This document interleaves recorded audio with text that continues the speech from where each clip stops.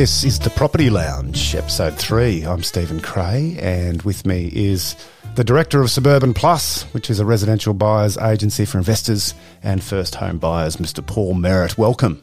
Stephen, Episode 3. Here we are. Can you believe we made it? We've made it so far. No one's kicked us off, so it's great. We'd have to kick ourselves off. Yeah, exactly right. For that to happen. Mate, we wanted to talk about a whole lot of things today regarding to the relating to the property market, whether it be house and land, whether it be vacancy rates, interest rates, all sorts of stuff. I thought we'd start with interest rates this week and maybe the effect that the federal election might be having on interest rates. Yeah, thanks, Stephen. Interest rates. We've had a glorious run with interest rates over the last couple of years. The Reserve Bank has kept the rate low and dropped it over the last couple of years, and I think it's sitting at 0.1%, just historically low. And I go back to the day when I bought my first house many years ago, and I think my interest rate was 11%, and I thought I was doing really well because it had come down from 17%, I think, the year before that. So it's quite bizarre where it sits at the moment. And I think variable rates through most institutions are sitting between 2 to 4%, depends on who you are and where you're getting it from. So there's been a bit of chatter lately about where interest rates are going. There's talk of it going up. And reading a few different documents and listening to people as I do each week, wondering where and what's going to happen with interest rates. I mean, and the first thing is that we've got a federal election coming next year, so I don't see anything happening before that.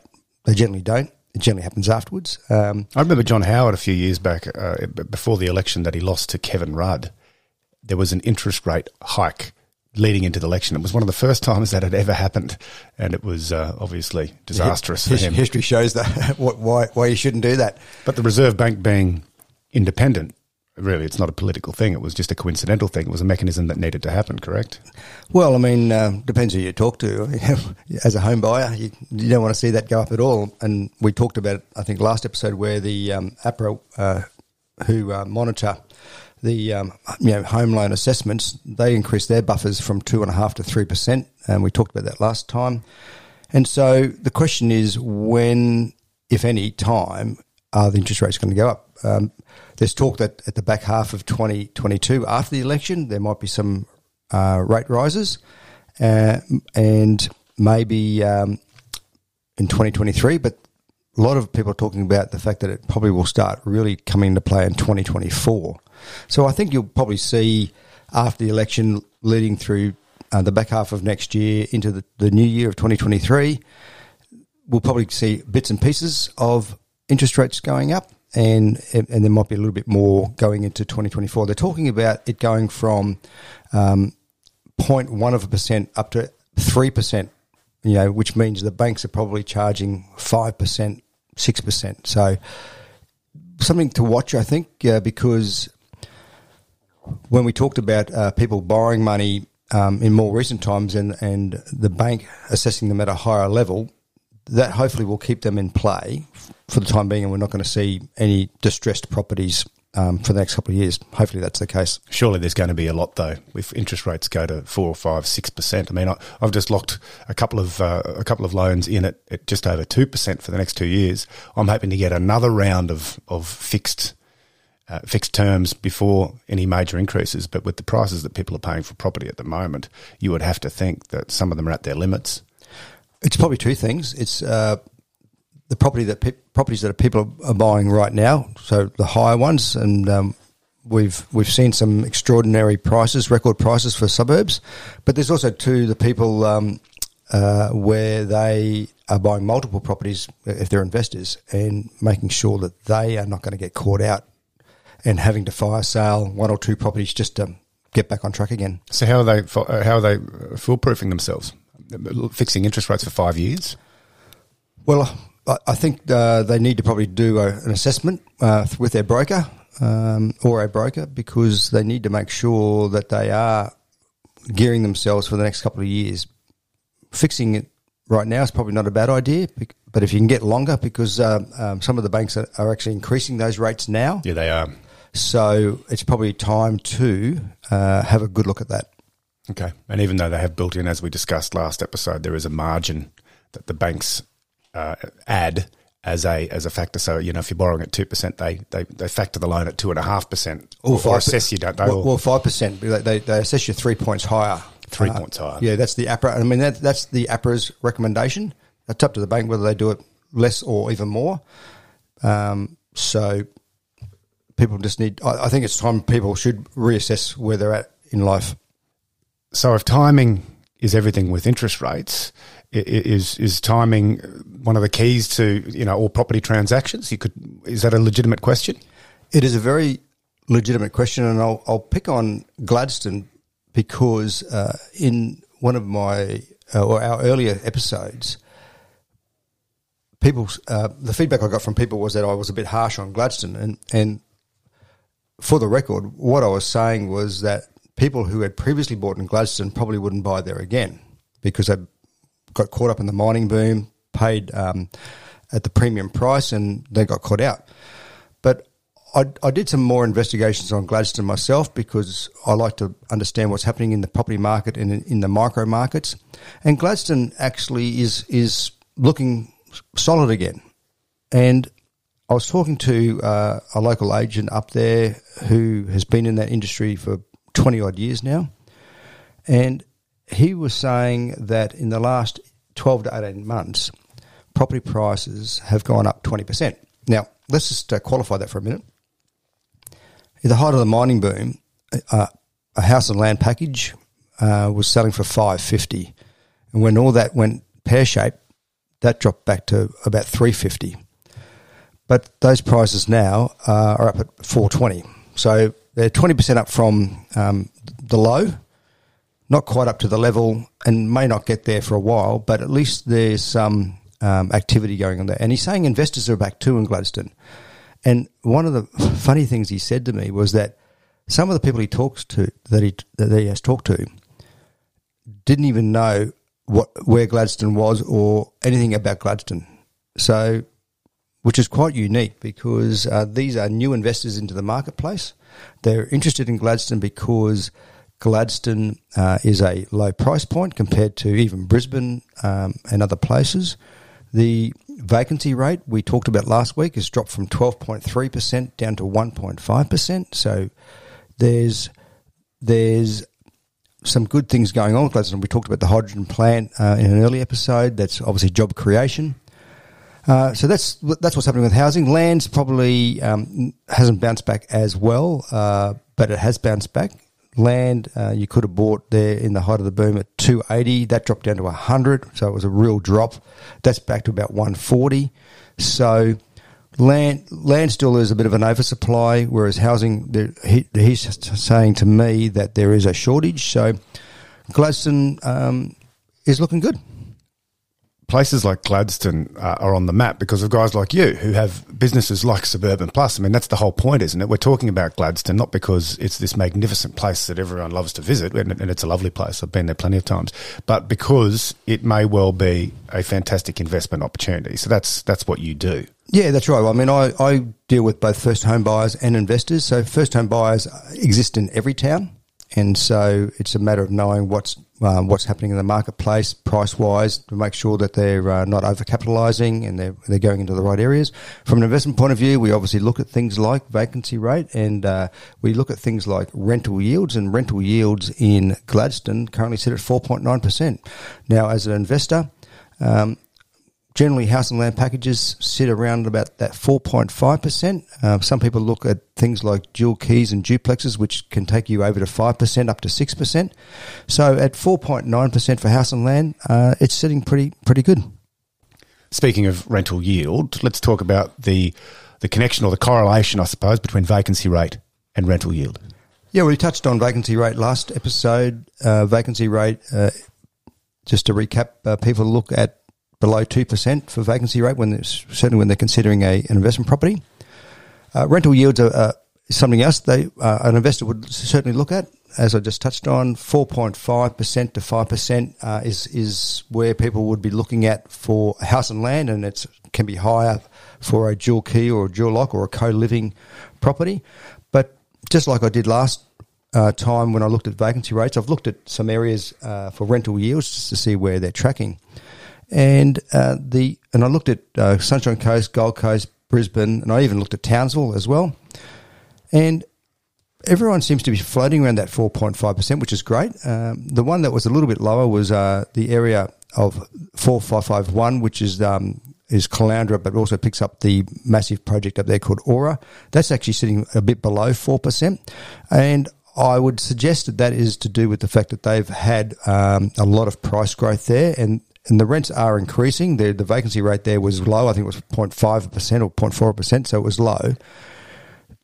So the rental amount is still chasing that price growth. So they're sitting at about 3.8%. So I would consider that's going to get higher as the rents catch up with that. But everywhere else, in North Brisbane, North Lakes was sitting at 4.4%. In the West, Springfield was sitting at 4.3%. In the South, Yarrabilba, 4.6%. Coomera was good, 4.8%. And then places like Townsville, I've had some dealings in Townsville, both with the first home buyer and the investment market. And Townsville's sitting at 4.9% rental yield. So that's a good story as well. I've heard during the week, or read in the paper during the week, that Townsville is still one of the best regions to buy in Australia, for the price increases haven't been as high as they have been in regional areas elsewhere. Townsville is a very solid market. It's obviously a military town. You've got the largest military base in, I think, the Southern Hemisphere. It's quite a massive base. The Americans come in and train there as well, once a year or twice a year. They've got connections to the mining industry. They've got connections to tourism. And so Townsville's always been very strong. A lot of government services too in Townsville. Government services as well. I think your mate Clive Palmer's up there as well. Is he your mate? Well, I haven't met him. I don't despise everything about his politics, but he's certainly a big mouth. Yeah. He certainly is. So Townsville is quite it always has been a solid market. It's never like a star performer. It is just a solid performer, always consistent. So there seems to be a natural range, between 4.3, 4.9%. When you talk rental yields, is that as it sounds, just it naturally settles itself into that range, or are there other factors contributing to it? At the end of the day, rental yield is based on your rent against your price, and that's the percentage. There's no other formula to it. So the higher the price, the lower the rental yield generally, unless the rents catch up. That's correct. Which is what you're saying has happened at Aura. There's been some great price rises, but the rents haven't caught up yet. Yeah, but they are chasing hard. Yep, because the vacancy rate there is quite low. Okay, so let's talk about progress on some major infrastructure projects. Yeah, well, the one that I've been reading about lately, Stephen, is the Coomera Connector, which is the second M1 that they're going to be building from Logan Home. It's the extension of the Logan motorway, and that'll go right back down to Nerang. So they're going to be doing it in two stages. The first stage actually is on the Gold Coast leg, so that's Nerang up to Coomera. It's about 16 kilometres. They've gone through all the business studies, etc., etc. They're talking about pre-construction now and planning to start that construction in the back half of 2022. So we're about a year away from that starting, with it progressively opening from 2024.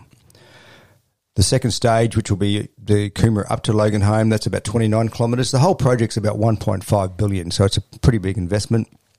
And it's funny because you've got the Sunshine Coast motorway, which is 2 lanes each way. At the moment, the M1's 4 lanes each way, but this is obviously that's the busy leg. It's just opened a new section in the last month or so, which is making things a lot better. That's right. Heading northbound on the M1. That's correct. Yeah. So all that sort of stuff is great for progress, and infrastructure creates jobs, which is currently a big thing here in southeast Queensland. We've talked about it before many a time, $50 billion worth of infrastructure that does not include the Coomera Connector. So, watch this space for a new highway coming. It's going to be built on the eastern side of the M1, so the train line sort of is in the middle of all that. So, I think it's going to be good for the Gold Coast as well, because Gold Coast, there's northern Gold Coast is lacking land, that hopefully will open up some more land opportunities for the market, and progress is good. Seems to me that when it comes to infrastructure projects, particularly highways and railway lines, by the time these things have been planned, funded and built, they're already out of date. Why don't they go, right, instead of a 2-lane extension, we're building a 6-lane extension to the M1 because we know we will need it? Is that we don't want too many cars going down there? Or of course it's a cost thing. That's a natural way of looking at it. But is there a lack of foresight, or is it just price? Well, firstly, Stephen, if you were running for politics, I certainly would vote for you. No doubt about it. Mate, let me assure you that will never happen. There's a thing called skeletons. Yes, in one's cupboard. Yes, I'm sure. Look, cost is a thing always with government. You don't really know what's necessarily going on behind the scenes. But you're right. I mean, when these things get built, there's cars on them straight away, and even I'll pick on the inner city tunnels. I think initially people were a little bit hesitant to drive them because it was a toll, and I mean, I was straight in there. You know, I love them. But I don't do it. I do a trip to the coast once a week. Yeah. I never don't use the tunnel. Yeah, right. It's just become, that's the route. That's the route. That's right. But now it's used by everybody. Is it profitable yet? Do we know? No, maybe I'll have a look at that for a future episode. But so that sort of, you know, I was just thinking about the other day all the things that have happened road-wise since I've had my driver's license, which is probably about 1987, 88. Yeah, the Gateway Arterial opened, and they've since built a second bridge, the Logan Motorway. I was at the opening of the first bridge. Were you? They did a giant minty drop. A helicopter dropped thousands of minties, and you should have seen everyone scurrying like rats. What was the reason for minties dropping on the Gateway Arterial? Oh, it was just it's a gimmick. You know, a gimmick. Yeah, right. We're walking along the Gateway Bridge on opening day. Yep. And here come the minties. I've run up that bridge with the bridge to Brisbane run. It's a steep run. It is a steep run. Sorry, mate. Go on. Yeah. So Logan Motorway, obviously the tunnels. So the progress of roads, I think, obviously will never stop. What they do after this road and the upgrade to the Sunshine Coast Highway, and there's a second highway coming through Caboolture West. We talked about a previous episode. After that, I'm not sure what they do, but they'll always have to keep doing it. Certainly the Sunny Coast seems to be lacking proportionately, doesn't it? I mean, it just doesn't get the attention. It doesn't have the numbers or the volumes of traffic, but... It obviously is not the same population base as the Gold Coast, but the one of the things that needs to be taken into consideration, which I'm sure they've done, is that you've got Aura and Harmony as the two major projects up there that are going to deliver something like 50 to... it might even be more than that. It's 100,000 people to that region. And some of those people will probably work in Brisbane or North Brisbane. And so that road needs upgrade. Look, and they're doing bits and pieces like the Clowntra turn-off has now been done. They're doing a bit through, obviously through Caboolture. They'll build that second highway. But yeah, they need to do what they did with the Gold Coast Highway and just get in there and start building 4 or 6 lanes both ways. Okay, well, let's get into this week's Gem of the Week. This is where you talk about, what is it, your big tip for the week, your advice for the week, I suppose, a little bit of Paul Merritt wisdom, if you will. Well, saying Paul Merritt and wisdom in the same sentence can be a bit scary, Stephen, but here we go. So last episode we talked about near enough is good enough. And in this market, it's a pretty fast market, and we just sometimes need to just get in the market. But ticking all the boxes all the time isn't the way to transacting in a hot market. If you'd be happy if you got most things right. Yep, that's the point. That was the point. Exactly right. So what I wanted to talk about this week was the step before that, which is, are you ready? Now, it's not a question I necessarily ask people, but it's basically what we're trying to achieve. And when you're buying a property, there is a certain amount of steps to take in getting there. When I first talk to clients, we don't talk about property first up. We talk about, the first thing we do is we talk to each other, we meet each other, generally on a Zoom or a Skype call, because we want to make sure that you can work together, because I want to make sure that they like me, and I want to make sure I like them. Because if we're not going to gel, then maybe I'm not the right person for that client. But also, too, we talk about strategy, where they are at in life and what they're trying to get out of life. Because I consider things like retirement, and there's never a time in your life that you should not think about that, whether you're 50, 40, 30 or 20. You should always be planning for that, in my opinion. The next step from there is assessing their financial position, and part of that is looking at what debts they might have. Is there an opportunity to consolidate debts? Looking at what their borrowing capacity is, and also too, especially if they're an accountant, if they're buying an investment property, discussing the opportunities with their accountant of what tax breaks they can get against their PAYG salary. We also talk about the process. So the process is what the building contract looks like, how they would operate their investment portfolio, but also too, we also talk about the risk, because there's always risks involved in buying property, and I'm not afraid to talk about that because there are always risks. So we talk about that. After we've done all that, then we start talking about location because location is one thing, but it's also about the right property within that location. What we're trying to achieve is someone following that process. The amount of times I've had people say to me, "That's great. Oh, by the way, I've found a property myself in this location." And my opinion with those people is that, why have you bought that? What is your strategy? What is your strategy after you've bought that, if you have bought it already?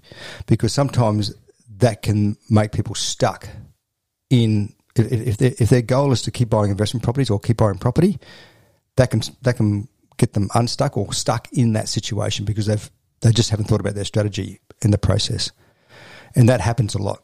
The amount of times you talk to people about an area and then they've gone off and done their research and said, "Oh, but I found this," and sometimes on platforms like realestate.com, some of the properties are either sold or they're price leaders, so they're not apples with apples with what you're talking about, or people just see the price and they go, "Oh, this is a real good one. I'm gonna go and get it." So we try and work with the clients on the process so we can get to the right strategy for them. So it's not just about, are you ready, being are you a tire kicker? It's actually trying to understand or make the client understand or educate the client on not making an error, not making a crucial strategic error. That's right. Because that can happen. And I've been an investor myself, Stephen, for the last 20 years. I've made mistakes myself.